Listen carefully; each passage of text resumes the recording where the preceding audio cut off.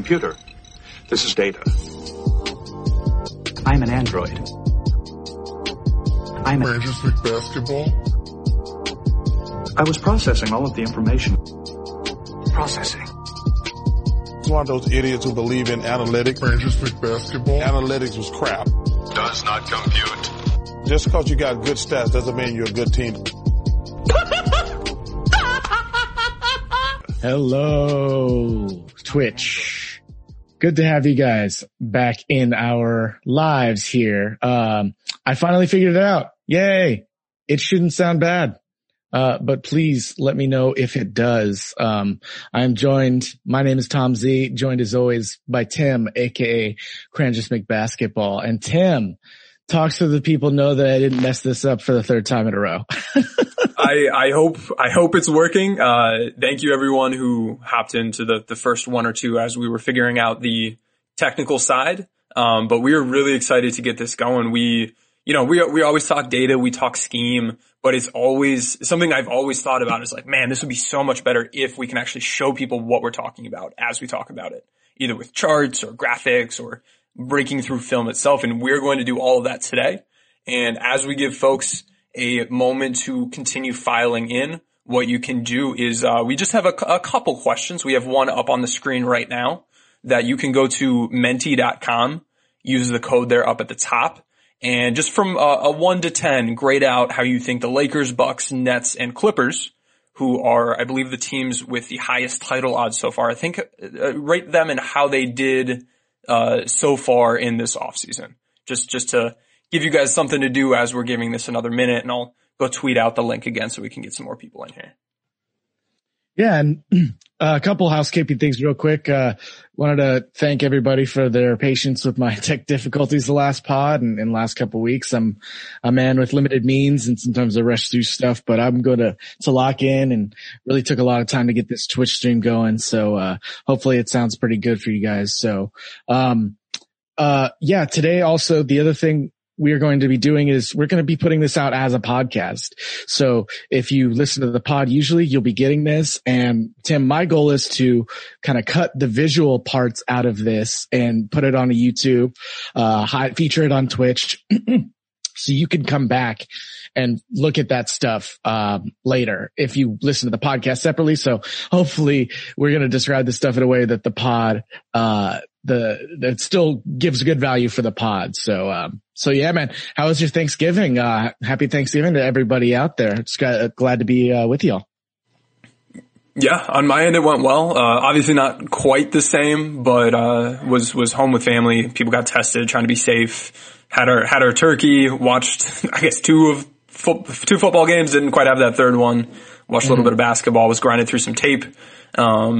But excited to just have this break. I think having today off, have the weekend, recharge. I just ate so much turkey and leftovers just before we started this. So I needed a moment for my stomach and system to relax. But we're here. I see people are filling out the survey. It's looking like the Lakers, surprise, graded out as having the best offseason.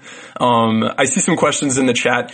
The free agency tracker thing is part of our B-Ball Index data and tools package. If you go to the bball-index.com site, you can find your way to that. Cool. This is neat. I like this tool. We should use this somewhere. Fun. Yeah, I like that. That's great engagement. And, just, in case people don't have it, Tim, if you want to throw that link up in the chat, people are asking, people want to see your face, man, but that's not what this is for. It is not what this is for. So, we're not doxing Tim live on Twitch today. No. So, Tim, why don't we get started here a little bit? How does that sound, everybody? Yeah, let's do it. All right. So All right. Today we picked 4. So we had, I think, 4 key additions to the team, and everybody's, a multifaceted player. They bring different things, but and you went through and we thought we found 4 critical skill sets, one for each guy that we thought we would try to talk about, see how it fits with the Lakers, not just say hey, they're good at this, but really dig into why they're good and what their style is and really add some color to some of the higher level analysis you might have heard us here previously or have seen elsewhere. So we have some film to break down. We have some data to share, and I'm really pumped for this.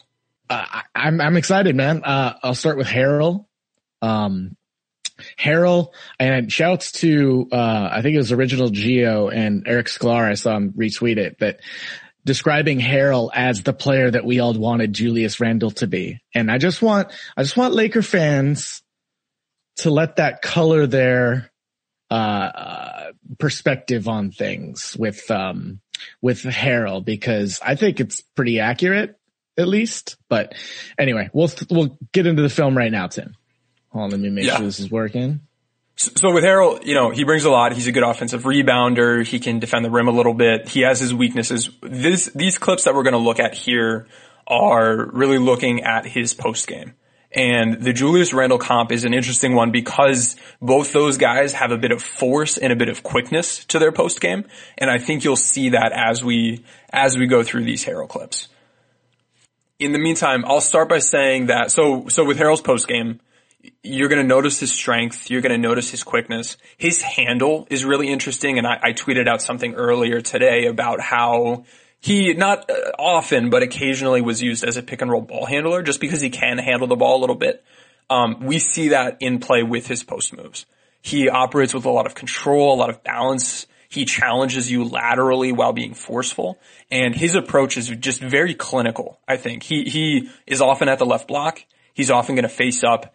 And what we are going to see him do is he's going to turn. He's going to get good post position, get the ball, turn. And then depending on where you're aligned, he is either going to go middle or go baseline. And if you overplay him one way, he's going to go the other way. If you're directly even with him, he likes to go middle. And then if he's able to, with that quickness, get you to shift a little bit too much, he is able to use those quick spin moves and really do a good job. I think just as we watch these, you'll see, and if we pause it as he's about to make his move, you can almost predict what he's going to do, which I think is really interesting. So why don't we go through it? We got this play against Boston. So he's going to catch the ball down low, and then he faces up here, right? That's that rip through. That's really nice. That's so nice about his game, Tim. Can you speak to that? Just how to kind of his face up game and what he brings to being able to rip through and kind of blow by guys?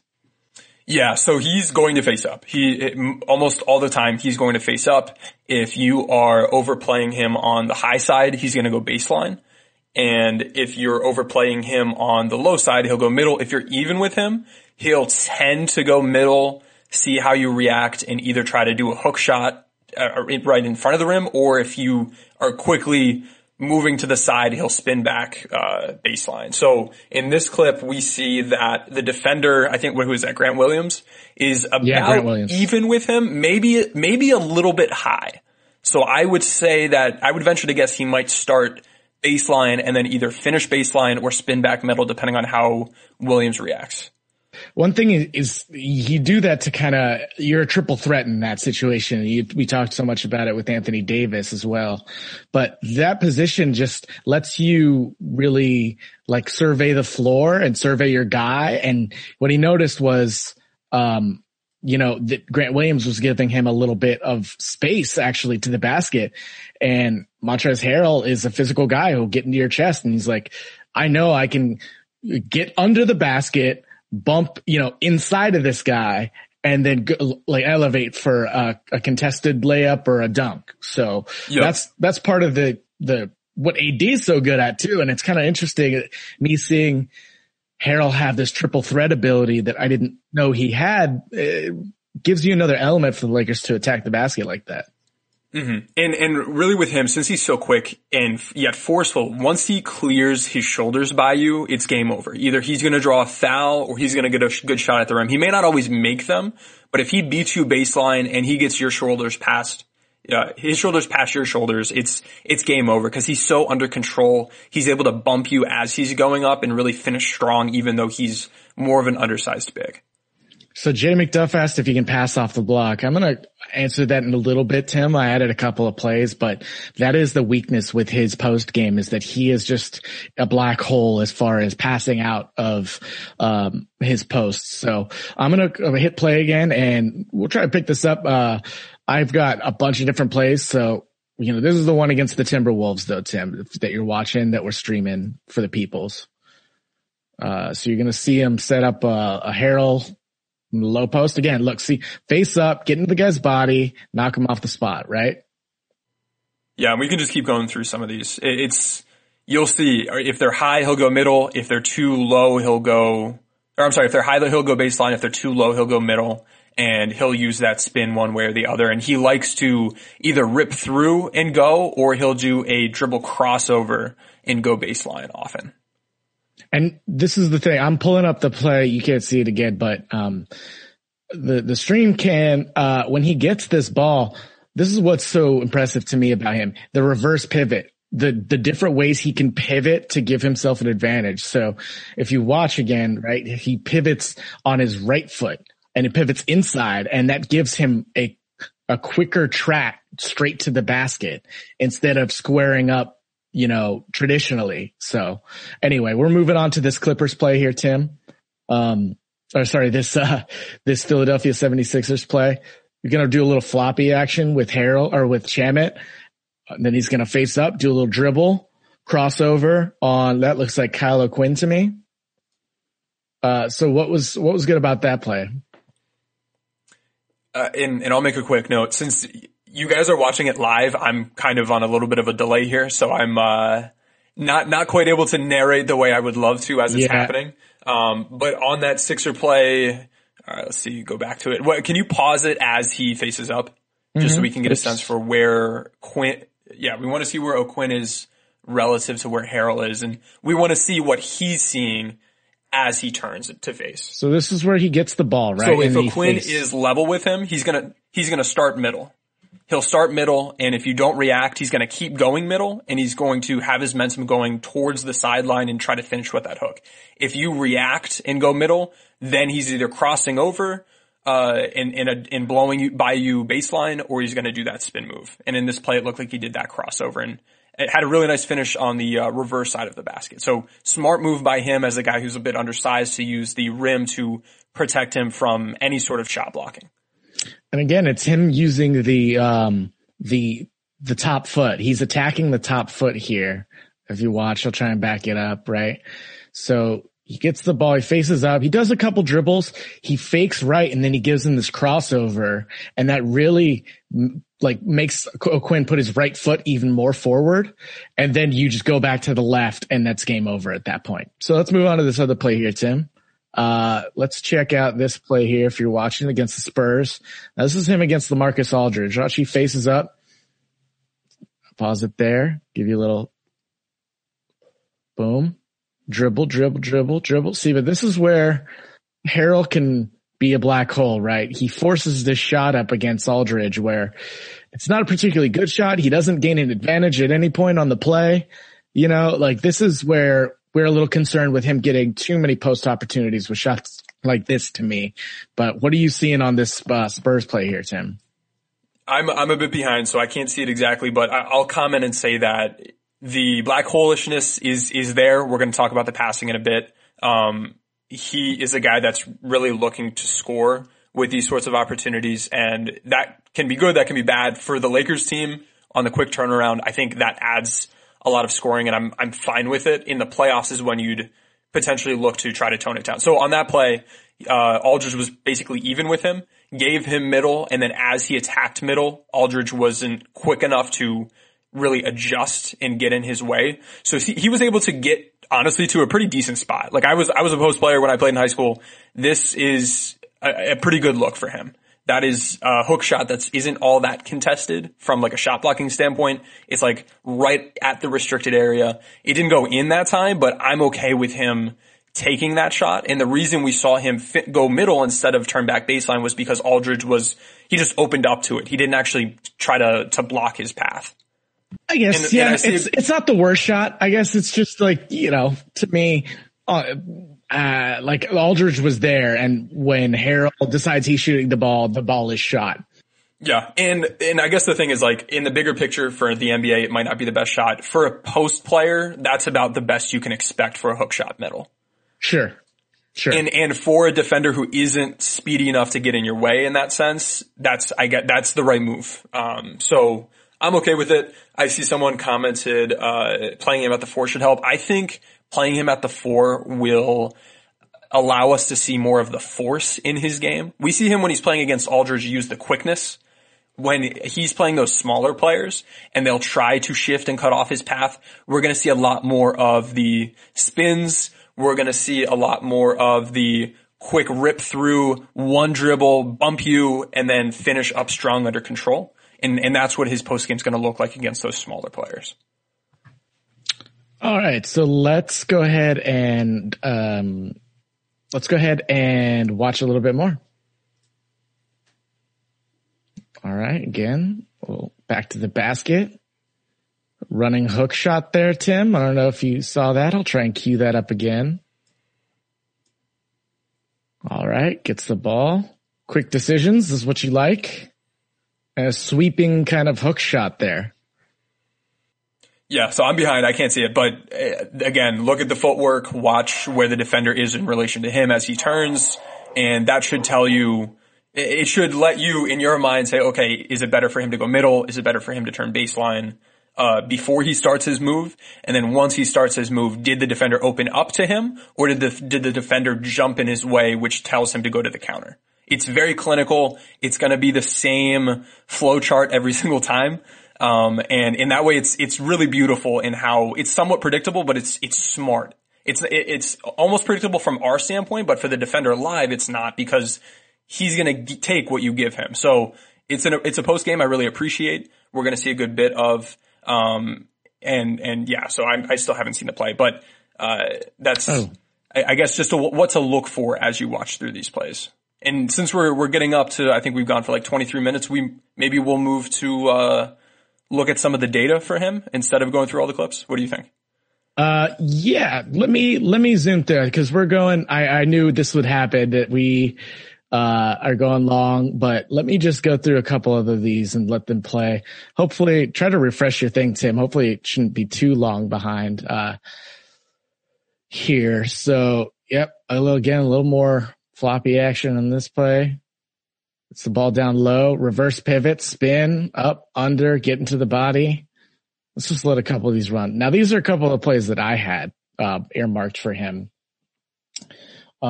This is great defense by Jeff Green, and he just uses his physicality, waits till he does have the advantage, and then it has a quick attack as far as a jump hook there. Let's see if I can back that up a little bit. So yeah, he makes quick decisions, doesn't have the advantage, jump quick. And that's great defense by Jeff Green. He doesn't jump, he doesn't overextend himself, but, this here, I believe, is a great spin. He has that LeBron kind of rhythm to his spin move when he gets it in like this cadence. So he gets the ball, he's got a guy on his right shoulder, he's face up, little dribble, spin, layup. Just like a quick decision, quick explosiveness. Yep. And that's a smaller player cutting off his path. And if you cut off his path, he's spinning, or he's going to find that counter move. That was the counter to his middle game right there. And so this is the other one that really excites me, Tim, is that this guy, maybe he does work with LeBron in offense in the sense that if they play fast, and, we know how LeBron can pass to AD when he seals, gets up in transition. So if we watch this play, you're going to get Paul George getting a rebound, pushing in transition, and then he gets a deep seal on a mismatch, and he's able to get a foul. That's a play that he's going to be able to run with LeBron and just get early transition offense. Just get up the court, get behind the guy, seal him back, and then LeBron's great with that little over-the-top pass. And, this works with Paul George, and this plays with Paul George. It's the same principle with LeBron, right? It's the guy who gets the rebounds, going to push right away and just get up the court. Same thing here. A little bit. He's not quite as tall, so for some of these, he's probably just going to draw the foul instead. But that's good offense too. But it's the seal that I care about. It's the physicality he plays with, the sealing guys under, and then LeBron drops it in kind of over your head, and he can jump to go like this one here. Against the Timberwolves, he has a nice jump kind of receiver, catch and lands and gets the bucket. But, yep. Now we call that a post pin, where you seal that man off, you get behind him, and in basketball at any level, that should be a bucket or a foul, or maybe you got blocked by a great shot blocker. There's a couple things with his game that worry me, like the black holeness of what is this shot? Like, to me, it's head down. You got 3 guys around you and you put up a little jump 8-footer. Yeah. It's not a great in that play, shot. Right. And in that play, Horford did a great job staying in between him and the basket, didn't give him the edge, but also got in his way so he couldn't do the up and under, because that'll be his other move. If he dribbles far enough over, he'll fake that shot up and then take that right leg in this play and put it over and then try to finish on the left side of the rim. Horford did a great job of taking away that option, and that's something that really great post defenders can do. Is really watch their feet in relation to each other. He does not give him the opportunity to try to do that up and under. So on that play, you would want him to probably pass out. There was only like 5 seconds left, but still probably a pass out for a quick ISO would be better than the shot he ended up taking. So yeah, good point. I think the black holishness is something to keep an eye on. If you want, I can share my screen and pull up some of the data I wanted to walk through quickly with him, and then we can get to the next guy. So with him, and talking about the passing out, can you see it right now? Yes. Okay, cool. So if folks haven't seen a Synergy page before, they have all this data categorized different ways for his total post offense. He himself trying to score 213 possessions, him passing to teammates and them getting a shot from it, 21 possessions. This 9%, and I can pull up the leaderboard, but we won't do that right now. This 9%, I believe, is dead last of the players who have had at least like 50 post possessions this season. So he is not a guy that is often passing out. He'll turn, he'll face up, he'll survey the floor, but it looks like he might be, but he's not surveying the floor. He's looking at his defender and what their position is and then deciding how to attack. He's not a guy that's reading the defense. And then if we look and see how he's posting up, 70% of his post-ups are coming from the left block. He's much more left block than a right block guy. In the middle, he's not doing as much. And when he's on that left block, if we look at the data, he faces up quite often. And then once he's facing up, he has a pretty good balance of going middle versus going baseline. And I think that's encouraging. You don't want to see a guy who only goes to one thing. And actually, if we look at him on the right block, where is it? Oh, never mind. I'm mixing them up with somebody else. There was somebody else I was looking at earlier who was just incredibly predictable in terms of which move they go to. And that's something that in the regular season might be okay, but in the playoffs just will not work. So this was just a quick look at some of the data for Harrell. Hopefully this has added a little bit of context to what he brings with his post game specifically and how we can see that fitting in and really adding points for him, for the team, taking some pressure off LeBron and AD in the regular season. And just some of the more granular details of how Harrell is reading the defense and how he chooses to attack. So as you're watching moving forward, you should be able to some degree, and it's tough watching live without like pausing it, but where is that defender in relation to him? Which move is he going to go to? And you'll be right more often than not. So Tim, why don't you, I just want to bring this up if you could go to it real quick and maybe you can zoom into your browser a little bit. It's a little bit blurry, the stream is saying. I know it's tough with Synergy. It's kind of like gridded. It's a lot of information. But if I recall looking through his stuff last night, he is a good post-up efficiency, points per possession, until you add passes and then it drops significantly. Yep. So 64th scoring percentile, the pass outs, and some of this isn't his fault, but some of it is. Overall, his post game is 44th percentile. And with the post or with ball screens, generally what we see is the scoring efficiency itself is usually fine, but then it's the pass out efficiency that is really what makes the action really valuable overall. But for Harrell, that just has not been the case this past season. And for the Lakers, and when we think about what they do during post-ups, there's a good bit of standing around. It was like pulling teeth in the playoffs to get the Lakers to counter some of that paint packing we saw against AD and LeBron when they were posting up. So among any team to go to and expect this pass out efficiency or volume to jump. I don't know if the Lakers are quite that team. Now, it's certainly doable. They can certainly make those improvements, and we saw that as the playoffs progressed. But I would anticipate we see Harrell going into this next season be, again, they have him categorized as good efficiency post scorer. That's just not passing out all that much. Yeah, it's just not a part of his game. Yeah, you'd like to see that change, but as of now, I would expect at least some games where you are going to be pulling your hair out and frustrated that Harrell doesn't pass out and misses open guys, but it's part of his game. He's a bit of a black hole, but if he's going to the basket just by himself, he's fine. You'll see he's got a bag of tricks. Is there any last kind of notes on Harrell or his post game that you want to pull up now that wasn't in the footage or that you might want to expand on? No, I think we covered it pretty well, but if you want to let me know which guy you want to go to next, I can pull their data up to start with just to set the stage for the video. All right. Yeah, I believe I have Marc Gasol's playmaking next. Okay, sweet. Okay, so for Marc Gasol, we are going to talk about his playmaking and his passing, his high post, his low post passing, his handoff passing. And something I just want to point out is just how good of a playmaker he is relative to just other bigs in the league. So if we are to look at centers, and we're using the B-Ball Index data and tools package. We're at the leaderboards tool right now. We're going to look at our playmaking talent grade and look at only against centers who've played at least 500 minutes. How many of those have there been? There are 62 of those, so about 2 per team. And looking at that playmaking talent grade, he is in that top 4 group of centers that are just showing up as pretty good playmakers. And this grade here is versus everybody. So even if right now we're only showing A- for the listeners. It's an A-, really, really strong. If we look at his quality, the quality of these top 4 guys is just a league above a lot of these other folks.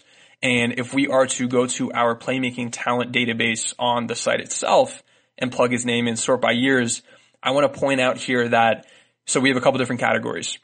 These are what go into our playmaking talent grade. We have passing creation volume, and you can see year after year his volume's been pretty high. And actually, this season, he's only in about the 72nd percentile, the lowest of his career from 2013 to now, which is, as far as our database goes, the lowest of his career. Yet, if we filter to just against centers, it's still higher than 92% of centers. So his volume, very high. His quality had been below average to average for a couple of seasons, but the past 3 years has been very consistently around that 90th percentile.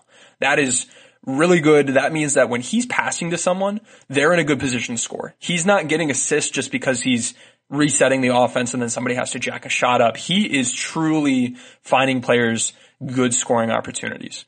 And if we are to compare that with centers, he's in the 94th percentile versus centers this year. Passing versatility, this is looking at the types of passes he's making.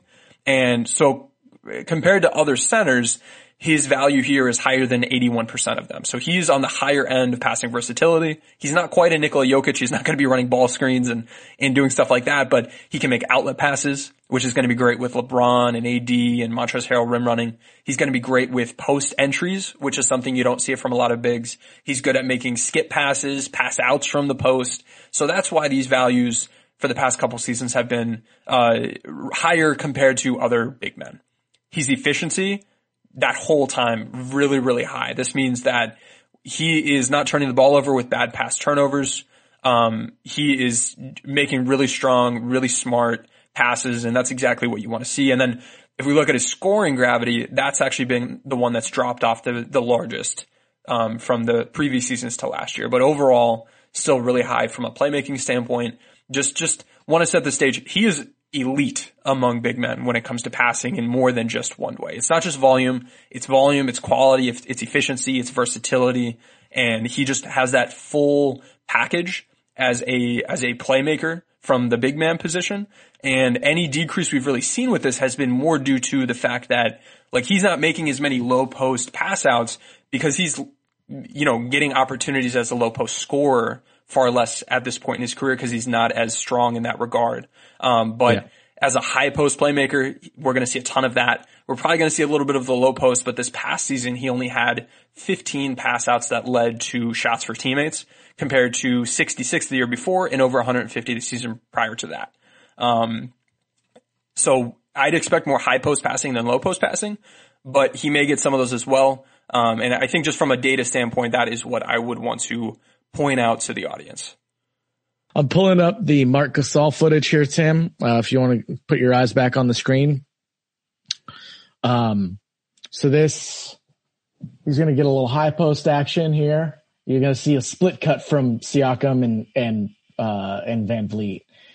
So I don't know if you want to watch that again, but the thing that stands out here is that just watch Van Vliet and Siakam look at Gasol. Like as soon as Gasol gets the ball in the high post, watch the players around him. If you're ever watching film or watching his stuff on YouTube, like if you're watching him, players are active off ball around him because they know they can get the ball.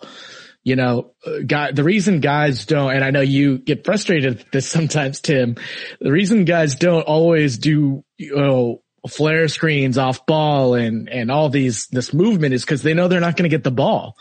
Or that there's a small chance that they could get the ball, or, that's just the reality of the business kind of, is that you don't want to waste all that energy unless you have to. Some guys are different. Some guys aren't like that. Some guys go 100% all the time, and that's kind of their strength. But, look, as soon as they split cut here, so Gasol's watching this whole way. He knows he's either going to hit Van Vliet in the corner if they both hit Siakam. And so Siakam kind of slips this at the last second too. He doesn't even stay to keep that man on the screen.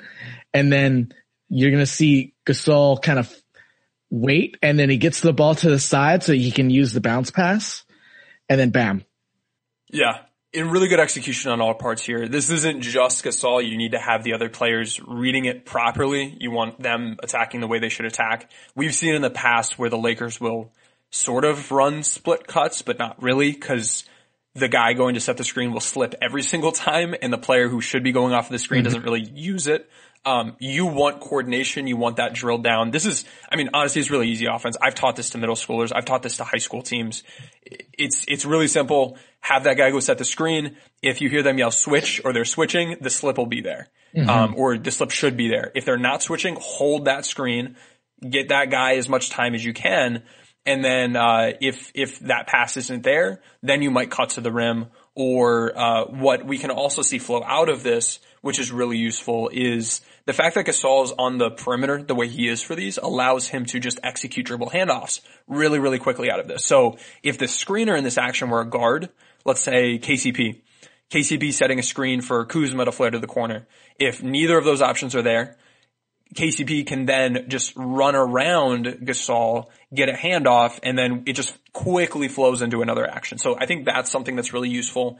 And as opposed to like a low post touch where it doesn't work option might be, Marc Gasol go just attack in the post. This provides the very clear, easy outlet to another ensuing action in a way that keeps that beautiful basketball flowing and the strong, efficient options coming. So I really enjoy that. But with each of these clips, you'll see Gasol surveying the floor. And one thing that you'll see in a couple of these is he's able to make those bounce passes really well. If he doesn't have the bounce pass angle, but his guy has the inside seal and is cutting to the rim, on a few of these, watch for the touch pass that he gives. Because you don't just want to rocket a pass to where you think the player should be going. Sometimes if you're a quarterback in the NFL or if you're a passer in the NBA, you want to put a little bit of air under the ball and you want the timing to be good. You want to give your receiver the time to get to where they need to get. You don't want it to be too flat where it can be deflected. And Gasol does a really good job and shows a clear proficiency at making not just the read, but executing the right kind of pass. And then as he's throwing that pass, does it with a good bit of just technical excellence. Okay, so let's keep this film train going, Tim. I'm going to put another play up here. Hopefully it doesn't take too long for you. So I'm going to run a pick and roll with Van Vliet, and he gets the short roll. He's going to kick it back out, repost, and then he's going to face up, puts his body down, up and under. And then this is where Gasol's kind of proficiency in the post as a scorer. You know, he's not going to do that as well these days, but he's still going to hit those little Dirk mid-range fadeaways. And this is him just a little 2-man game with the guard. You can see him do it with Schroeder, with LeBron. Kick it back out, repost. I got a small guy on me. I'm going to try and physical him. Oh, I got a double, kick out. And it's right on time. He knows, where his outlet is, right? If he does get doubled. So this is just, to me, this is just a Marc Gasol basketball IQ play. It's not like a genius pass. It's passing at the exact moment you need to pass, you know? Yeah.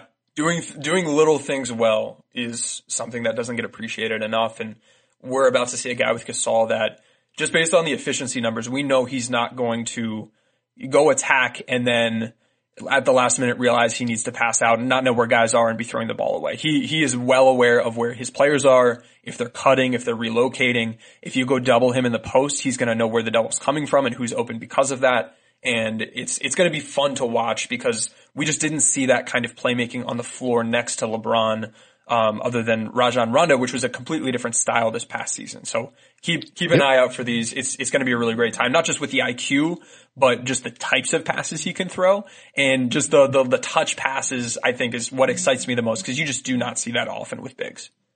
Yep. All right. Let's keep this train moving. We'll try and just do clip by clip here. All right. So he's going to get a high post and yeah, this is just a little, a flare screen, Tim. This is simple, repeatable, basketball. This isn't like a giant play design. This is just get the ball to the post, the high post with Marc Gasol, do a little bit of stuff. You can see, it looks like he's going to cut across the lane here and then Siakam kind of puts on the brakes and it turns into a flare screen, but nice catch and shoot, you could see him doing stuff like this with AD, and like a KCP, Yep, exactly. And really on that play, Siakam makes a great read in knowing that the defense is anticipating him running towards Gasol. So instead of doing that, and Van Vliet does a great job of changing his screening angle, they realize that, okay, I'm open where I am right now. So that's the IQ piece of it that by adding Gasol, we don't automatically have, and we haven't had a guy of Gasol's caliber to really run these actions, although LeBron can clearly do that. AD can probably do this. So I'm not sure how high my expectations are for the more granular counter to the different types of split action defenses, but I just want to make sure that everyone realizes this is more than just Gasol, but Gasol is also at the same time reading what those other two players are reading and making the right decision. Mm-hmm. All right, this is a little side pick and roll. He's going to get the short roll. Again, going to try and go to work, and then he just kicks it out there at the right time. This is just him knowing where the ball needs to go in a basketball situation. Set a screen, get the roll. It's going to try to go to work. I get a couple dribbles, and then, you lacking off me to dig? Okay, I'll just kick it back out. I'm just going to move on past that, though, Tim, and kind of do a couple more here. So, yep. Yeah, again, this is just the string of the same kind of smart. It's just going to get a screen, going to catch the ball, a little flare screen, like fake, screen like we did a couple plays ago. Run that play a couple times for people. Just smart stuff, man. And for that Boston play, watch the weak side corner too. Watch that weak side corner. There's going to be a pin and flare screen that we see as Van Vliet gets the ball. And I really like Toronto's use of multiple actions, not just because it gives Van Vliet another option, but it takes those two defenders away from stopping a drive if he were to try to drive. So that's something the Lakers can try to go watch the same Gasol film, say, how do we make the most out of Marc Gasol? And as a result of that, be like, ooh, by the way, we should also add these second actions because that is what helps bring this to another notch and an elite level that Toronto had it at the past couple seasons. Okay, so we're going to try and answer some of these questions a little bit, but I'm going to keep this rolling. Again, it's a nice kick out off of a double. I'm waiting to get to a couple of the clips I pulled in here. Just going to roll, going to get nice low post kind of seal, and then, this is just beautiful basketball here. He's going to dump off of the cut off of him, so Usually what you'd like to do is if you're the guy entering the pass, you want to, oh yeah. And see, that was a great split cut too. Wow. Yeah.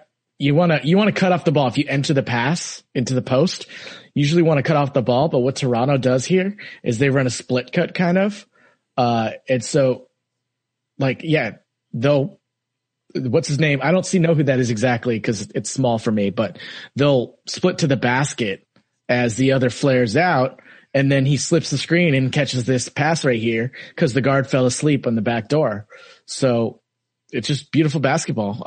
Here are a couple of clips I wanted to pull out though, Tim. And this is again, like transition.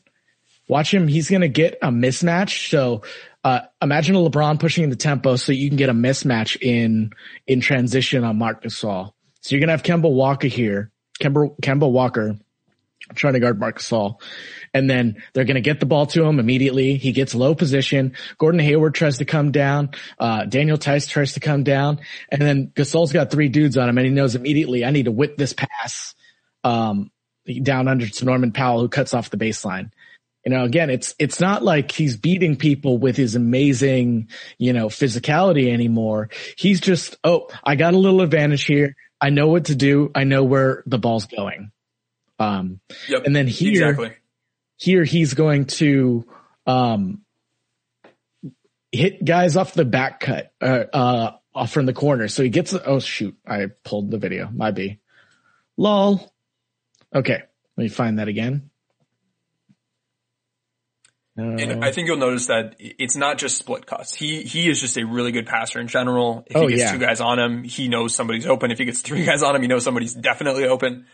So it's a piece that you can just fit into what we do already, and it'll be adding that value. And you will see his playmaking even if we're not running the same sets as Toronto. But like someone in the chat said, it would be great if Frank Vogel were watching some Nick Nurse offensive tape because there are some creative things they do that would improve the Lakers half court scheme and make it easier and less dependent on LeBron or Gasol needing to be a scoring option and then create for others. Mm-hmm. So yeah, I mean, great point by Slightly Sleepy. He's already got his head surveying the floor before the pass is thrown to him. Here he gets Marcus Morris switched on to him, and he's got Mitchell Robinson kind of hovering in the paint here, but then Norman Powell again is just going to cut off of the 3-point line, and he's just the defense falls asleep. Mark goes up for the shot, nope, dump it off. Boom. Easy peasy. Just great, simple basketball play. He probably thought he was going to shoot until he saw that, or maybe he just sold the shot harder because he knew he was going to pass. But no, he saw it as soon as, yeah, absolutely. Okay. And this is a similar one where you're just going to get it on the short roll, get a little mismatch, dive from the corner. It's amazing, how good he is at seeing the floor. I don't know if I have much else to say other than Marc Gasol. What I like about this play though, Tim, he's going to attack a closeout, give a 1 dribble, attack the rim, and then kick out to a shooter. And for a guy that size, he doesn't have to go fast to attack the basket, but, getting a flyby, putting the ball on the ground, and then kicking the ball out to the top of the key. Like that's gravy. Oh, and this little dump off pass. Yep. I got maybe a little excited with the clips last night, but check this pass out. You got Gasol here. Gonna run some actions, little guard screens. They're gonna loop around him and then throws the ball over the top. I can see this being a nice little pet pay for KCP as well. Here, I'll try and read it again. Yeah, that's beautiful. Just such great touch on that pass. Perfect pinpoint, exactly where it needs to be. Cause you can make the right decisions, but if it's not, like if he doesn't put as much air on that ball, it doesn't work. Or if he's, like throws that behind the guy or too low, too high. It's just perfect execution. He's just wonderful quarterback of the offense with these stationary reads. And something we didn't cover as much is he's also going to be able to be a good playmaker off of just handoffs in general. If he gets the ball, if these actions don't work and then something needs to happen, he'll just go dribble at a guard. Either they back cut or they don't and they go get the ball from him, or he might fake it to them and turn the corner like we've seen Bam Adebayo do or Mason Plumlee do or Draymond Green do. Or sometimes he'll not give it to them initially and wait for them to loop around and then he'll give it to them. So that's another piece of his game that we will see on high volume as well. But yeah, I'm excited for Gasol because he's going to help make a lot of other guys better. And yeah, all the chat's talking about how Kuzma and KCP and Caruso, all these guys are going to have fun playing with Mark. And just imagine if you do that where you get Mark in the high post, you could do that stuff with LeBron and AD too. LeBron and AD cutting off of Gasol. Those guys are going to know when to cut. Mark's going to know when to hit them and how to hit them. And those guys have a physical advantage in the way that a Fred VanVleet or a Norman Powell or other guys that Gasol's hitting didn't. So a lot of good stuff here, Tim. Let's move on real quick to Wesley Matthews. Do you want to pull up some data? Is there anything on Wesley Matthews' end you got? Yeah. So what I'm going to do is, all right, I'll share my screen and we are going to take a look at his player profile and I'll zoom in. Thank you for the feedback, everyone. Yes. Trying to figure out what works best with this. Thanks for your patience. And with Wesley Matthews, and I'll zoom in once I get to it. So this is what his player profile looks like. Lots of good stuff. Worth noting is that the talent he was playing with this past season was very, very high. But then, hang on, let me zoom in. His matchup difficulty this past season, 99th percentile. His defensive positional versatility, 67th percentile, very high. If we scroll down to see how he gets to those numbers and we look at the positions he's guarding 2s and 3s quite often.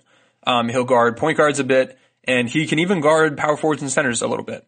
If you look at the usage tier of players he's defending, so like a LeBron or an AD is going to be tier 1, like I'm not sure. Kostas Antetokounmpo might be a tier 6 guy. He's spending all his time guarding those tougher matchups. If we go and look at the types of players from like a caliber standpoint, he's guarding starters just about as much as anybody. He's guarding all-stars higher than 83% of the NBA. He's guarding all NBA players for about 9% of his defensive possessions, or 9% of his time on defense for, which is higher than about 87% of defensive players in the NBA. So that's really good. If we look at the roles types, these tall creators, those are like wing scorers. He's guarding them at a really high rate. Mega creators, that's your James Hardens, your Dame Lillards. He's guarding them really high as well. So it's not just that he defends threes, because you can be a wing defender. Like Danny Green was a wing defender. But if we look at Danny Green's data, he was spending much more time guarding wing shooters rather than wing ISO scorers. And Wesley Matthews is spending a lot of time guarding guard elite scorers and wing elite scorers. And actually, these might be a little bit unfamiliar because these are the old offensive roles that we used to use, not the new offensive. Oh, gotcha. Yeah, I want to clarify that. These are the ones that we had used in the past. We need to get this updated, but those are the two, like, I'm a wing scorer, I'm a guard scorer. Those are the two types of dudes that we're looking at with tall creators and mega creators. And Wesley Matthews was jumping on the opportunity to defend in those matchups. That said, his defensive role this past season was actually as a chaser, which is different from what he's been in previous seasons where he was a wing stopper. He's not as good chasing dudes off of screens. We can make more out of him than Milwaukee made out of him in that role because we can get him into doing something that he's better at doing. But even despite that, if we look at some of his impact numbers, his defensive PIPM, 97th percentile. Defensive RPM, 96th percentile. Defensive Raptor, 89th percentile. So he was already very good while in a role that doesn't make the most out of him. So I'm going to stop sharing my screen, but that I think just articulates a little bit, illustrates a little bit why his wing stopper defense is as good as it is, or just it shows that, hey, this is that kind of guy. Whereas with other players, they might be a 3-and-D wing, but they're not going to be quite like a wing stopper. He is truly that kind of player. And that's something that the Lakers did not have in the past with Danny Green, even though Danny Green was very, very good at what he did. So in the playoffs, if we face a team that has some scoring wings, keep an eye out for Wesley Matthews to take on those matchups. Okay, I'm going to queue up some of this film here, Tim. So let's try and get to the Wesley Matthews part and go through it here. We're going to start, I believe, with some clips of him guarding LeBron. So let's check that out, see what you have to say about these clips. All right, so LeBron's going to get the ball, semi-transition. He's going to step up with the AD flat angle ball screen, and Wesley Matthews stays with him.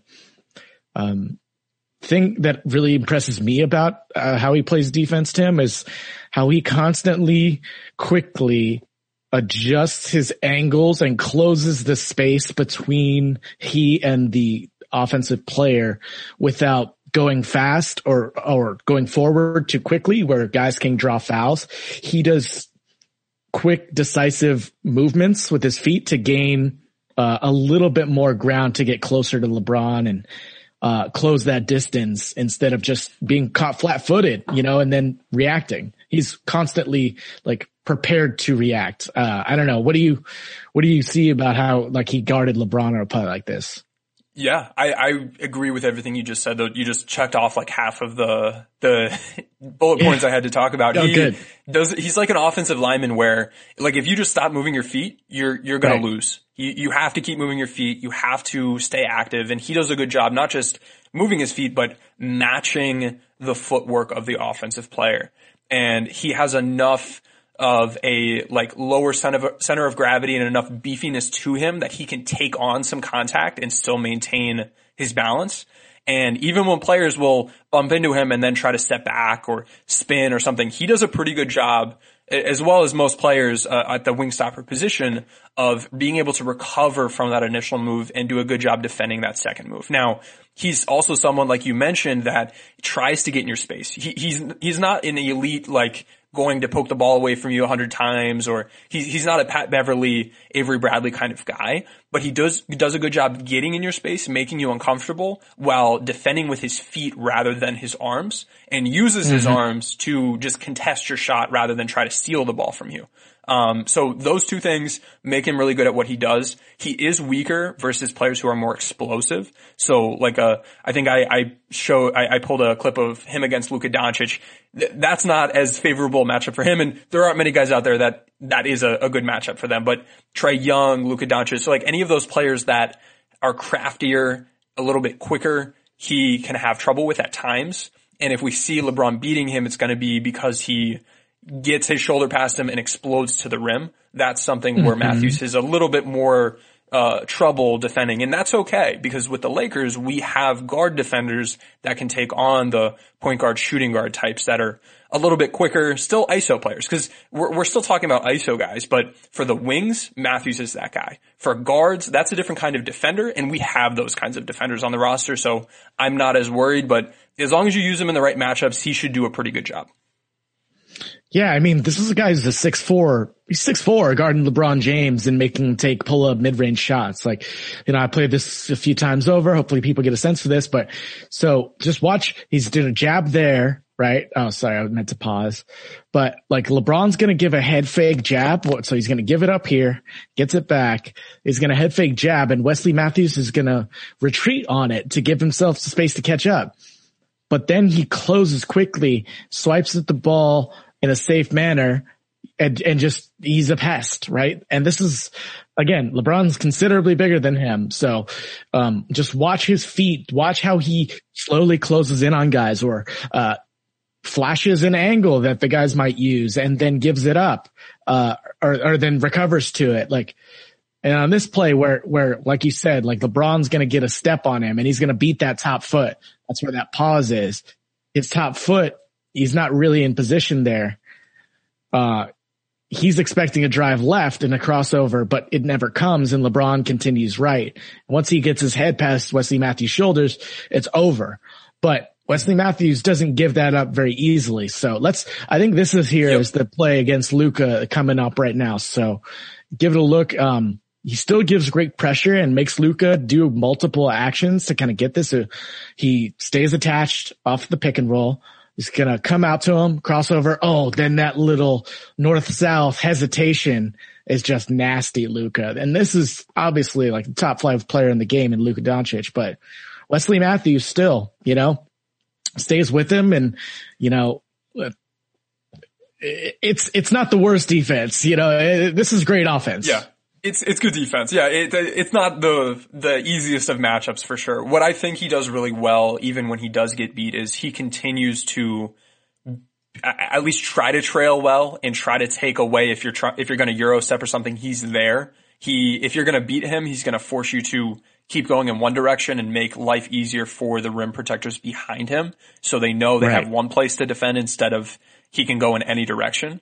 So that's something that I noticed in the LeBron clip, a little bit in the Luka clip. And yeah, he's a guy that's not going to just foul you and give you the easiest shots in the NBA at the free throw line if you do beat him.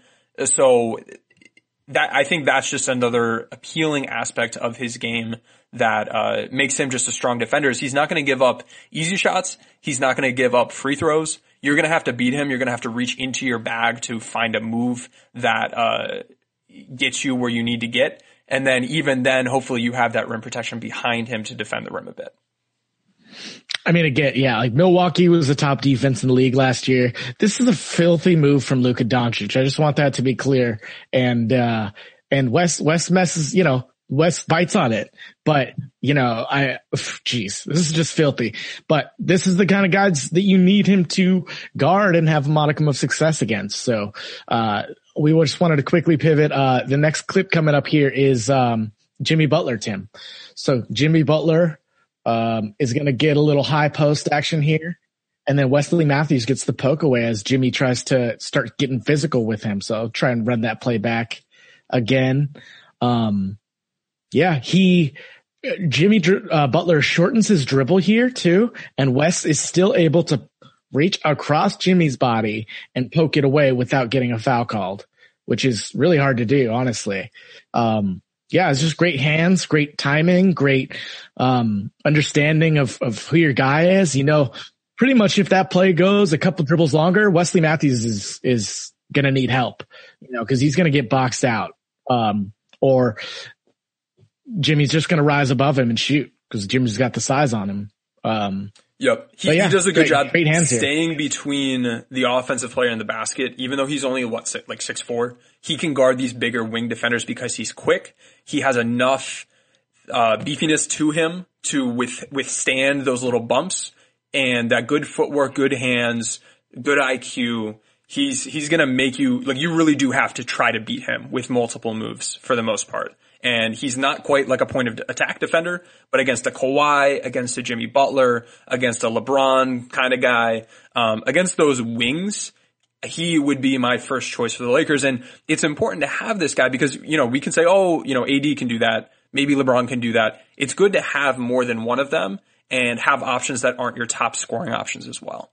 And he brings that to the team. So if we do play a team like Boston and we need to defend multiple wings, we have multiple wing defenders. So that's why him as an addition is really a good beneficial thing to the Lakers and why that skill set was so important to add. Tim, I love this from Yasin in the chat. He's pretty quick and thick. That's so funny. But here's the other sitch, right? This is the next play with, Jimmy Butler where, thinking with Wes Matthews, sometimes he can get some fouls and he gets a little over aggressive here. We all know Jimmy Butler is amazing at drawing these fouls here, but he's going to bite a little on a hesitation dribble. And then he's going to try and close Jimmy's path to the basket. But in doing so, he really gets in his space and Jimmy just, rises for a BS foul. But it's because Wesley Matthews wants to be aggressive and take away your lane to the basket. And even after he's beaten, he gets this blocking foul and Jimmy's smart enough to go up with the ball and get 2 free throws out of it. Cool. I think that's all I really had to share about Matthews' wing-stopper defense, but yeah, that's another key skill the team adds. Oh, totally. I got a couple more clips here, I think. This stuff on Kawhi that you had pulled. I just want to play this. This is incredible. So he does a little bit of denial here, which is nice. And he does a little bit more in the clip I pulled too. But so at the top of the key, Wes Matthews by the free throw line, gun Kawhi. See that step, Tim? That step. He closes under. He gets under. Takes away the triple threat once you do that because the drive is basically gone. You can drive, but you have to go wide left or wide right. Yeah. So you can't explode. No. And he perfectly times it too because he's like a millisecond away from Kawhi just exploding past him. And he just gets under him. And again, this is a guy giving up some size and see right there. That's just excellent technique. Bodies him up without fouling. He pressures the rip through, doesn't bite on the jab and then stays down, right? He doesn't jump to contest that because he's going to foul Kawhi if he does that. That was that one. There's this one against Trae Young. I have a couple here where he's guarding smaller guards. Is this Trae Young? No, this is James Harden. So watch this James Harden individual defense. James Harden's a quicker guy, right? I wouldn't put him quite in that big range. He's the 2. But still able to pressure, use his physicality, and just make James Harden's life hell. See, closing out, small step, close that distance. Oh, you got a little bit of space? A lot of times. Right. I'm going to just, and that's the key there is when you move your feet on defense, it's good, but every time you take your feet off of the ground, it gives the offense a chance or an opportunity to change direction when you can't. So if they time it the right way, you're shit out of luck, right? But with Wes Matthews, he makes those jabs, those quick feet. He does it so fast that he's able to adjust and change his direction if he needs to, because he's making smaller steps and decisive movements, not just sweeping, dropping his hips, or that's really good. Really, really good defense. But yeah, I mean, Wesley Matthews, this one I love too, Tim. You'll appreciate this. So I'll set this up. I'll pause it. Wesley Matthews is at the bottom right of your screen. And he is guarding what looks like, what's his name? I was going to say Jason Terry, but basically Terrence Ross. So he sprints Tim across the lane. He doesn't know if his guy's getting the ball. Watch bottom right of your screen. He sprints to beat the screen to pressure this little, down floppy action. I don't know what you call that exactly, and then gets the contest. Yeah. Just a quick pin. I mean, that's stuff like sprinting into this, a guy who gives high energy, effort all the time. Like I could see so many players getting pinned on that, Tim. And that's just, yeah. Yep. And I guess it was a staggered pin. There were 2 of them. They weren't quite set up, but that still gave him 2 defenders to have to navigate. And then, here we got, another great possession on Kawhi coming up here, and watch the ball denial. So they're at the top, left, top, middle of your screen, and he's going to deny Kawhi the ball and waste a good 5 to 6 seconds.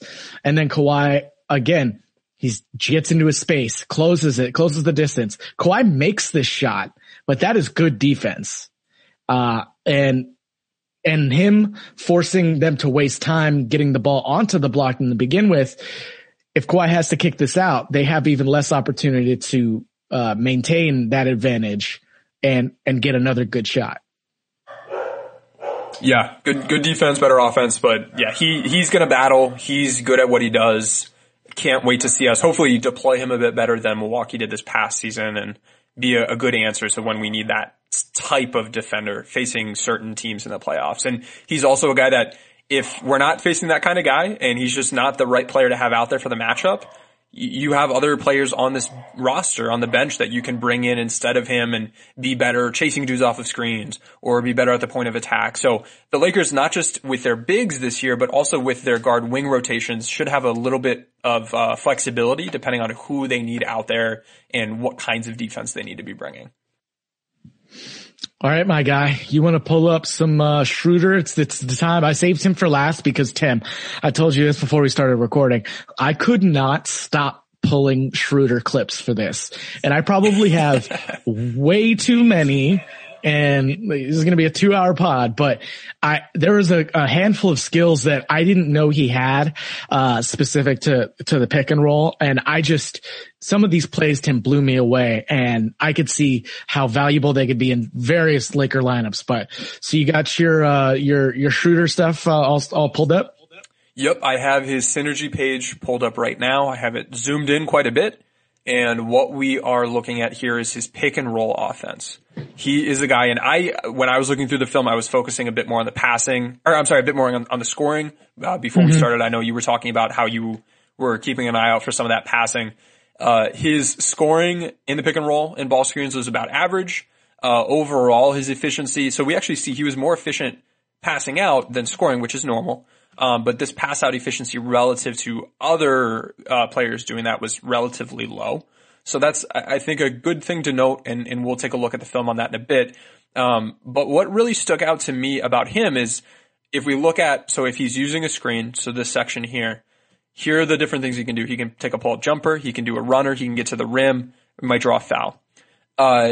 He is a guy that his primary form of offense is going to be that pull-up jumper. He's very good at it, but he's also pretty good getting to the rim. He's going to still score above a point per possession, so we like that. And this pull-up game is really, it's new for the Lakers. We didn't really have a pick and roll operator last season who was a strong and strong pull-up jumper sort of guy that did it often. He does it often, whether you're going over screens, going under screens, and it's really interesting his flavor of the pick and roll, because he's a guy that with his pull-up jumpers from three, he's only shooting like 27-28% on those, which isn't very good. If we compare him with the 132 players who took at least one pull-up three last season per game, he was 116th of 132. That's not high. By the way, Kyle Kuzma was dead last among those 132. So he's not going to be hitting the pull-up threes. Drive-by. So if you are going under against him, and these numbers are fine, but if you look at the second spectrum numbers, it shows it even better. He's really good if you go under screens against him, no matter what the big man's doing. And that's because he found a different way to run his pick and roll game and essentially make it so he doesn't have to take pull-up threes. So I think that's really interesting. We'll see him. He's a guy with a good bit of burst. He will reject ball screens a good bit. He rejects ball screens 13th most of all players this past season. His efficiency was fine. He gets to the rim more often on those, which makes sense because if you're going to reject the screen, it's probably because the hedge is already set up on the other side, so you can probably get to the rim pretty well. Still scoring over a point per possession, so that's he's just good offense from this. He'll do it from all different parts on the court. But when we watch these clips, I just want to point out that dribble jumper. And look how low a lot of these ball screens are being set when he's attacking and how he uses that to counter the going under coverage to get to his spots. He's very much a guy that no matter what you're running against him in ball screens from a defensive standpoint, he's probably going to get to his spots. He's a good finisher at the rim, not the best. If I pull up his player profile here really quickly, he is, let's see. So this is his finishing data. His getting to rim rating, which looks at how often he's getting to the rim unassisted, higher than 96% of players. The rate of his shots that are unassisted at the rim is also quite high, an A-. His passing out on drives is average, and the assist rate is average. Finishes through contact at a little bit of an above average rate, at an average rate, draws contact at an above average rate.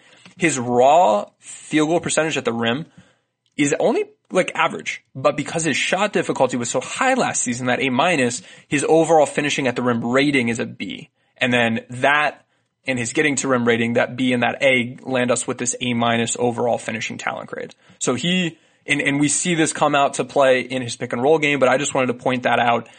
He's a good finisher at the rim. He's not elite at the rim. He's often playing below the rim. So he has to be a little bit crafty, and sometimes we see him drive to the sides of the backboard rather than driving to the rim itself, and that helps him try to finish around shot blockers. But that he'll do when you hard hedge or when you give him that opportunity to get to the rim, but otherwise we're looking at a bunch of pull-up jumpers. So that's the data on him. Tom, let's go through some of those clips because these are fun.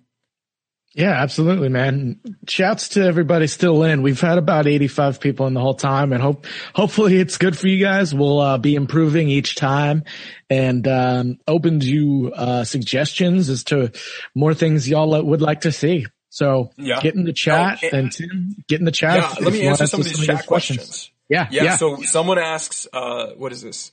Slightly Sleepy asks, how is his lineup spacing last year? He had a D lineup spacing, higher than only 34% of the league. Another interesting contextual stat for him is the lineup playmaking. The playmaking around him was only in the first percentile. So in terms of him being an off-ball scorer, we can probably see a little bit more from him in that regard this season than last season. Although in that 3-guard lineup, he certainly had pretty high playmaking. But overall, it was it was relatively low. Someone asked what percentage of those pull-ups are threes. So not many. So in his ball screens, the ranking I pulled up earlier, the 132 guys, that was pull-up threes. He's not good at pull-up threes. He shoots 28%. He did last year. He did the year before that. Even though his three-point shooting improved tremendously, it wasn't because his pull-up threes were getting better. He is a really good pull-up two-point shooter, and he finds ways with his ball screens to essentially they set those ball screens lower. So if you go under against him, he's going to get that pull up mid-range two instead of the pull up three.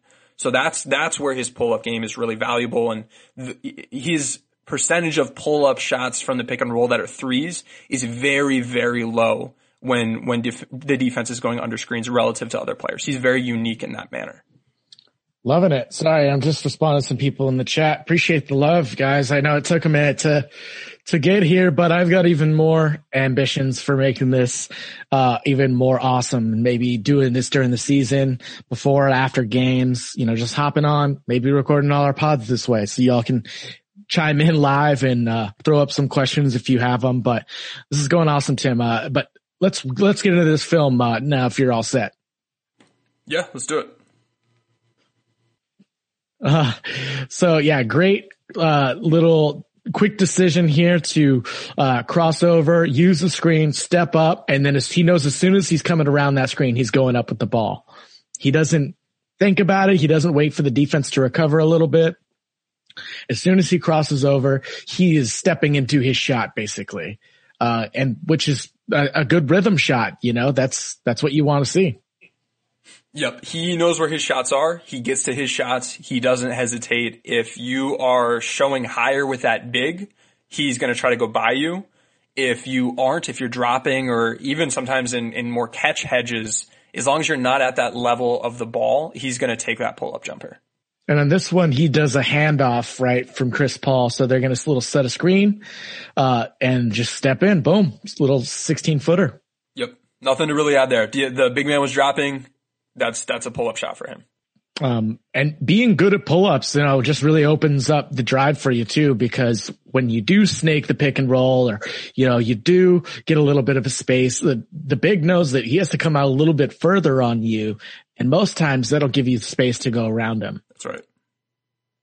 So yeah, this is just some more like quick decisions. It's smooth, fluid motion. Again, love the lacrosse. It's going to step around the screen and kind of bring it back out. Oh, I'm sorry, I'm jumping around too much. Yeah, from the wing, from atop the key, his mid-range is pretty butter. And I didn't really need to cherry pick some of these. He just hits these shots at a really high rate. Right. So, moving on, this is a lot of more, mid-range stuff, but that's what we wanted to focus on. So here's him with Noel. The big drop's real low, but it's still a good shot. He misses this one, but that's a good look. I can't wait to get to my parts of his clips, Tim, cause this stuff really excited me. All right. And now he's going to get a switch, a screen, snake it. Yeah. Again, just a little bit short there, but that's his shot. And you're going to be able to get that shot with him and pretty much any big on our team at any moment. Yep. And I want to point out a couple things he does that are really crafty within how he operates. So if you are going to sprint off of that, if you're going to go around, you're going to follow him over the ball screen and you're sprinting hard and he notes that. I saw on a number of different occasions where he will just stop as soon as he gets to that screen, purposefully to try to draw the foul, and he'll take that three, getting those, and he'll draw that 3-point foul. He does that quite often if Here it is. He's facing a guy There's a play coming up right now. Yep.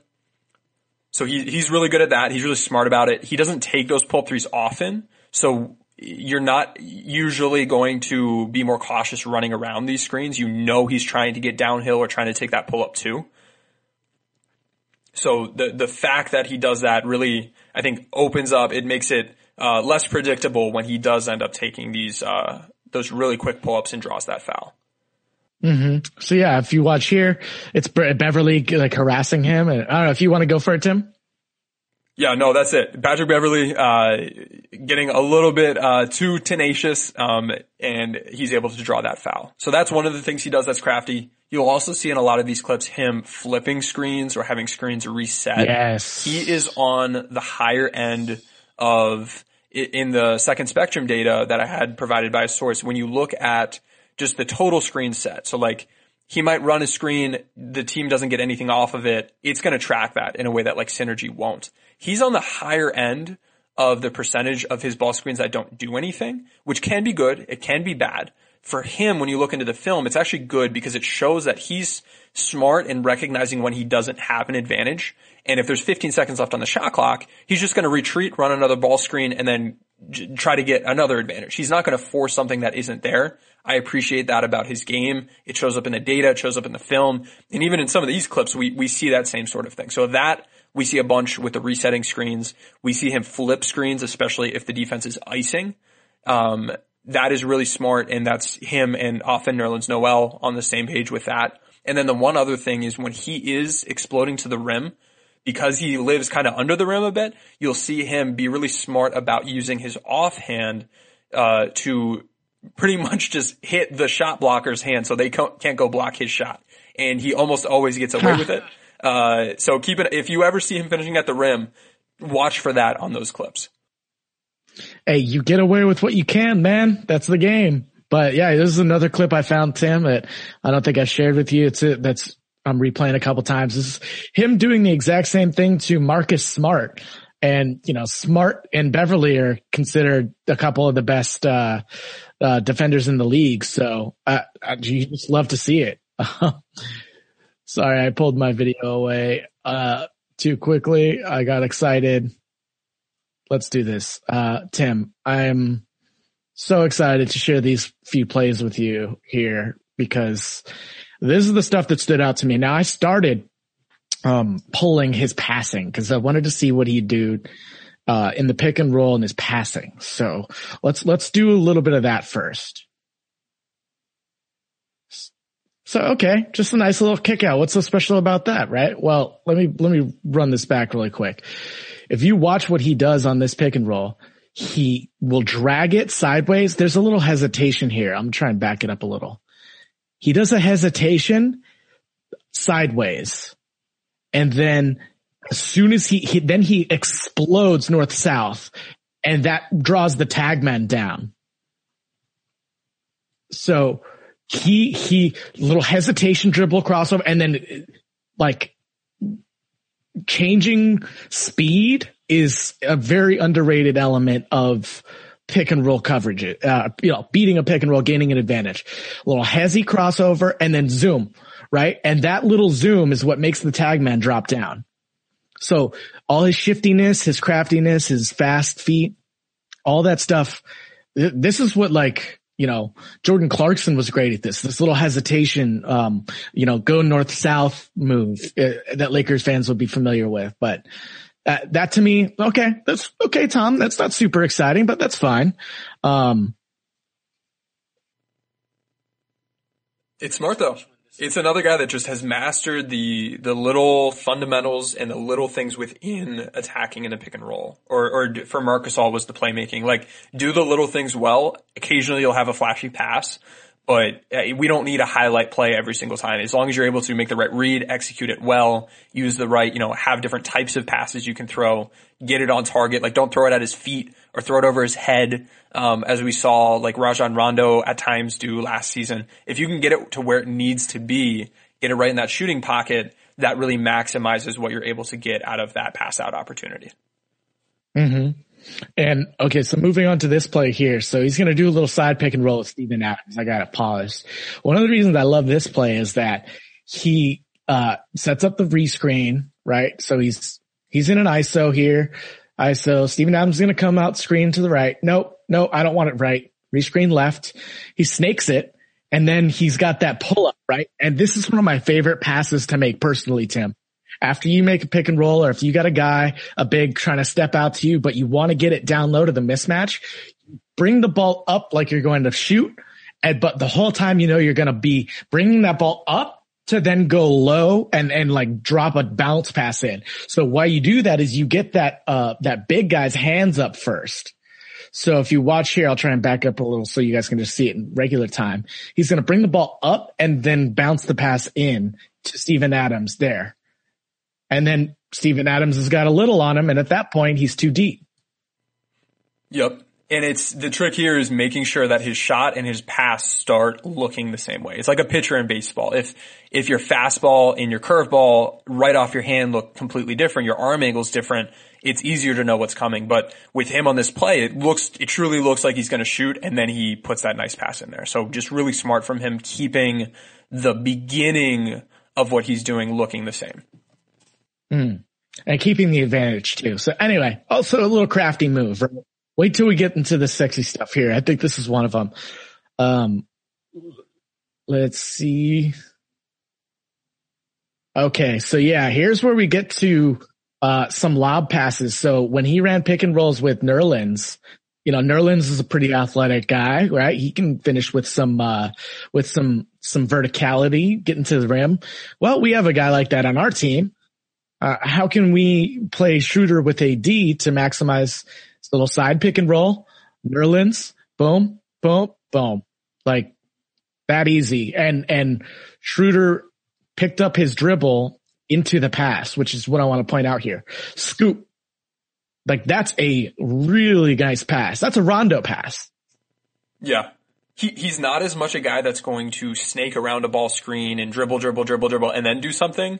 But he, instead of doing that, does a good job of having those fake shots to draw that big man up to then open up the lob. So that's what he's looking to do if you're dropping against him, but he still wants to try to get that to the big man. If you show high against him, that big man's often going to be there. And honestly, I think he misses that pass a little bit more than he should at times. But if you are showing hard against him, that lob might be there, or he has a tendency to try to explode around you with a quick in and out dribble and then go around the side, or sometimes even cross over and go middle. Mm-hmm. Yeah, it's just the scoop pass to me is what makes that really nice. Here's another lob set. Yeah. It's so fun though. Here's another lob set. It's going to be not empty side this time.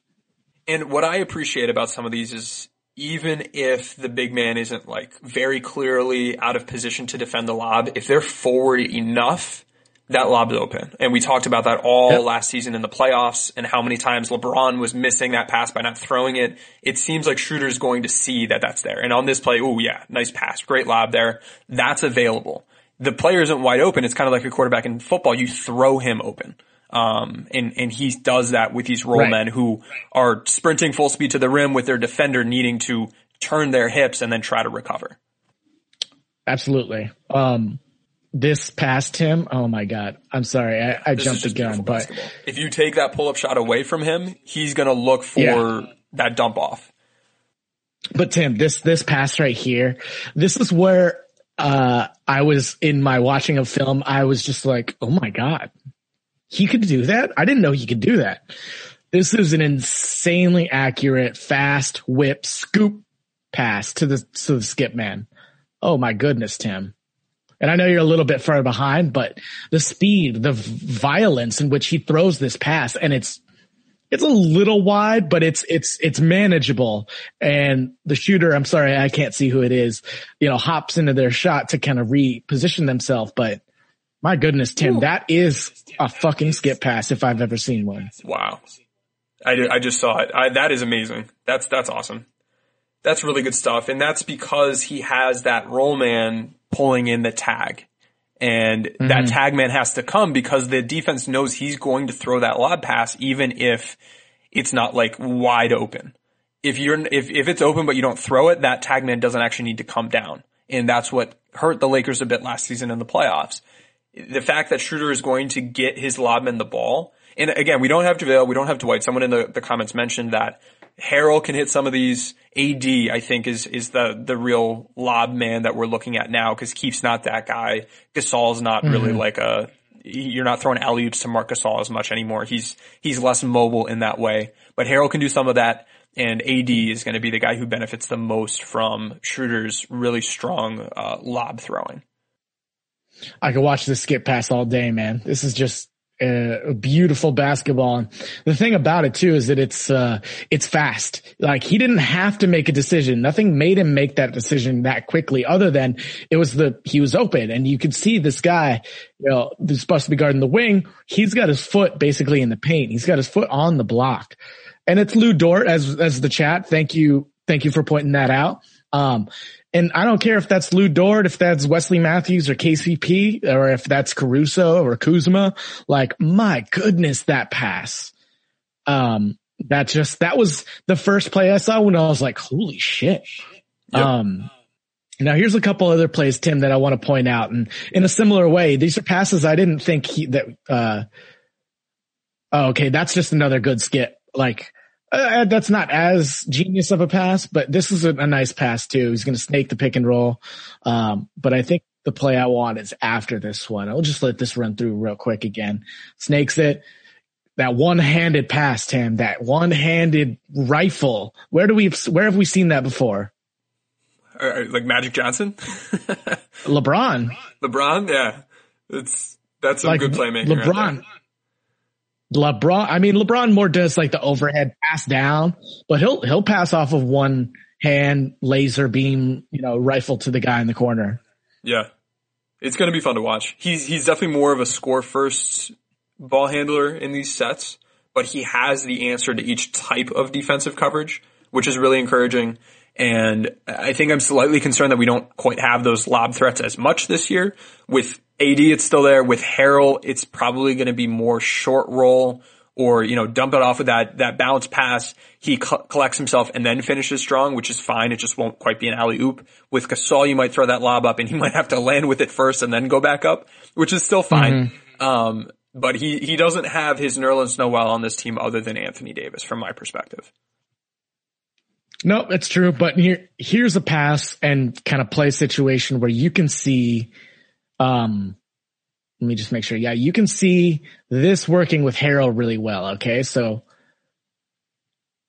there's the last play one more time, a little laser pass to the corner. And then this play coming up, Tim, he's going to do like a backhanded bounce pocket pass. So gets the little pick here from Gallo. Gallo's going to slip this pretty well, and the Kings are going to kind of hard hedge on Schroeder, send two guys at him. Well, Schroeder's going to make his way to the left side of the court, and then he's going to reach out and backhanded bounce pass this pocket pass to Gallo. Look at that. And I know you're a little bit behind. I'll run this a few more times for the viewers. But this is just backhanded bounce pass, man. Are you kidding me? I did not know this was in this dude's game like this. And I have another clip right after it of him doing the same thing. So this is a pass he uses when he gets blitzed. This is like, I know the angle. I know how to step into it, and kind of use that angle to whip around. But it's just, my goodness, man, this is just stuff I didn't think. And maybe he's grown significantly in the last couple of years and I haven't seen him in OKC, but I do not remember this guy passing like this in Atlanta. Yeah. The nuance that you get when you really dig into film on a player is really nice, because you get to see these time after time after time, notice the patterns, check it with the data and see how it looks. And yeah, I'm enjoying and more optimistic and excited about the guys that we added to the team after digging into what has led to some of the higher level numbers or takeaways that we've seen. Mm-hmm. And yeah, just one more for good measure. This is same kind of bounce pass to Nerlens Noel, but my goodness, man. This is just exciting. I don't know, Tim, we've been on for about 90 minutes now. I don't think I do have more Schroeder plays because I'm an addict, apparently. Let me just see what else I got here. Okay. After that, I want to pull up the final poll, and we'll wrap this up a little bit. And I just wanted to get a good clip of him finishing through contact, cause he is a decent finisher for his size. Let me see this, if there's any, other sexiness that I've missed. Oh yes, this play, Tim. Oh my goodness, this. I can't tell you. I'm sure I have seen it before, but listen, man, I can't remember a dude rejecting a screen by behind the back crossing over a guy and then like resetting. I'm just gonna let this run. It's like a Kyrie move. This is like 8 kinds of filthy, Tim. Wow. The backwards, he rejects the screen with a backwards pass, goes out to reset, and then catches the dude flat-footed. And so he's like, okay, I'm just going to go to the basket then. All right. Behind the back crossover. What? Get back out. Nope. That's wild. He's going to be so much fun to watch. And then imagine LeBron sprinting to the rim with a clear runway. Yeah. This is stupid. I was like, dude, I probably could have pulled like 5 more clips and I just had to stop and go to bed. I was like, This is some nastiness. I think he's the most fun when he keeps his dribble alive, because then you can see some of these things. A lot of times we're just going to see that quick pull up, and he's good at it, so it works. But when where he's going to be the most impactful and get other Lakers involved is when he's able to keep that dribble, pressure the rim, draw more than one defender, and then kick it out for an open corner 3 for Wes Matthews, or hit LeBron sprinting to the rim, or throw that lob to AD. That's going to be when we have the most fun with these. For sure, man. So, sorry, I took the mic there for a second. I just threw up some of Schroeder's pick and roll synergy. Anything else you want to go over on him? No, I hit all my notes. He is going to be really strong. He's going to be a really good fit with this team. He's going to be good with, Harrell. He's going to be good with AD. He's going to be good with LeBron. I really like the fit of that pick and roll game from a scoring standpoint, a passing standpoint. He'll have to slightly tweak to accommodate the fact that he's working with some, not as great of lob threats for some of the players, but I think he'll make it work. I am now sharing on my screen, if you can pull that up, okay. The final poll that we have, where we are looking at just a question for all of you. Which skill are you most excited for? And I think the two of us can discuss this as well. Is it Gasol's passing, Harrell's post game, Schroeder's pick and roll game, or Matthews' wing stopper defense? Are they able to see that now, Tom? Yes, they are. This is tough because it's like, do you like, chocolate and peanut butter, or do you like vegetables? And defense is vegetables to a lot of people, right? So it's tough. Like, I know I just gave all that, love to Schroeder, and those are like the sexy, exciting plays. But, so I just want to give a little shout out to, thank you. The Matthews defense is still exciting. Gasol's passing is still exciting. I just want to put it in a little context there. Yeah, for me, man, this is tough. I think you're right to say that the defense is probably not the most exciting piece of it. I think for me, probably Gasol's passing is going to be, for me personally, really exciting, because we're going to see that unlock LeBron AD off-ball actions, which is just going to be terrifying to defend. And he's going to just make guys look good by getting them the ball. He's going to make guys cut harder, cut with more purpose, because they know if they do their job and they get open, they're going to get the ball. So that, for me, is probably the most exciting. The fact that you can do it from high post, low post, it can really quickly flow into other actions with handoffs, or if that split cut isn't there, then you just run a staggered screen away from him. It's the type of basketball I enjoy watching, and I think it's going to be a really good add to this team in a way that we just haven't quite seen. So that for me is the most exciting. How about you? I think I have to agree with Gasol's passing, in the sense that I think, at least in this equation, that Gasol's passing is going to spend the most time on the court with LeBron and AD. He's going to have at least 12 minutes on the court, like every game, probably, with those guys, right? He'll probably run that first 6-minute shift, the same as LeBron. And then you bring them out, you bring in Harrell and, Kuzma or something, and move AD to the 5.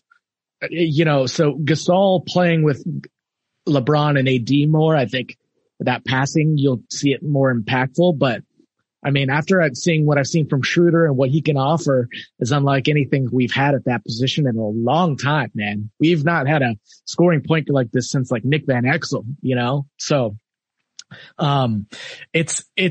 all of these skills, right? And we only focus on the good, where we're going to try and dig more into these players' entire game going forward. But today we wanted to highlight the skill that these guys were going to bring to the team no matter what, why they were brought to the team, and, you know, talk about how they could fit into the next of the guys. And seeing Gasol quarterback this offense and allow AD and LeBron to have the ball in their hands even a little bit less, because Dwight and JaVale just didn't have the ball in their hands. So that is exciting. It's just an element that I'm not sure what exactly is going to look like yet. That makes me excited. Yeah, I'm pumped. I do think it can be said that. So I look at these three different ways. Gasol is going to help others get involved. Harrell's post game and Schroeder's pick and roll game are, I guess Schroeder's kind of both, but Harrell's post game is going to be instant offense off the bench. And then that wing stopper defense does address an area of need that we had following the last postseason. I'm glad we have it. And so just all four of these are really good adds, because we needed scoring. We have scoring. We needed guys that can get others involved. Two of these four options are that. We needed a wing stopper on defense. We now have a wing stopper on defense. The Lakers had a great offseason. They added guys that, in more ways than just what's on the screen right now, they're able to help you. But even just with the single things that they bring here, very clearly address and bolster areas of need or concerns that we had to be working through this past season. So I'm just really thrilled with everything we've seen. Really happy with this stream, with how we've put this together. Excited to do some more. Man. I think getting some consistency with these, 1 p.m. Eastern, 10 a.m. Pacific, will help get some folks around. We'll have more of this, some of the film, some of the data, some of that interactive component. Happy to chat with you guys. So thank you for joining us. I don't know if any of you have stuck around the whole time, but really thrilled to have you here. And we'll try to have this available if you want to review it. I guess on Twitch, I think it stays up, and then I can probably throw this on YouTube as well if you're able to send me the file. We're going to try and do this on a consistent basis and record this as our pod live on Twitch while adding some visual elements. Hopefully it comes through for the people on the pod, but if not, we will, try and put together a YouTube channel, and at least on Twitch, it will remain for 14 days. So, go into the chat there. Tim put the Menti link and the code, and you can vote on this poll that we've got going on. And Tim, we're going to come back on Monday, with a topic yet to be determined, and, we'll try to put some more film together, but, add us, send a 5-star Apple review to us on Twitter, and you'll get the Discord link. And, in the future, Tim, what I can see us doing is we take questions from Discord and we'll take your questions from there, because we're trying to get reviews. I'm sorry. It's just the business. So we appreciate y'all for streaming with us for nearly 2 hours, man. But Tim, this is exciting new development in the Lakers exceptionalism days. Yeah, for sure. Yeah. DM me iTunes. If some people listen on Spotify, you can do, just pull up iTunes. You should be able to send a review. Or if you listen on Apple Podcasts, send a review there. Just DM that to me at Tim_NBA, and we can get you in that Discord. And for all the content we have out publicly, we have a lot more behind the scenes with us chatting. Or if you individually have a question about a specific guy or a specific area of their game, you can ask, and we're responsive, having good dialogue. You don't have Celtics fans looking over your shoulders as you're talking, but it's a really fun community. Happy to continue growing it, and really thrilled with this next step in our development. All right, chill. So we are going to sign off. Thank you so much again. Give us a follow, and tune in Monday, Wednesday, Fridays at 10 a.m. Pacific, 1 p.m. Eastern. And we'll talk to you guys next time. Spring is in the air at Littleton Coin Company, and we want to help you brighten your collection. Visit us at littletoncoin.com all month long to enjoy 15% off your purchase. With a wide selection of coins, paper money, supplies, and more, Littleton Coin Company has something for every collector's taste. Use promo code SPRING at littletoncoin.com for 15% off your purchase all month long. Restrictions apply. Littleton Coin Company. Serving collectors since 1945.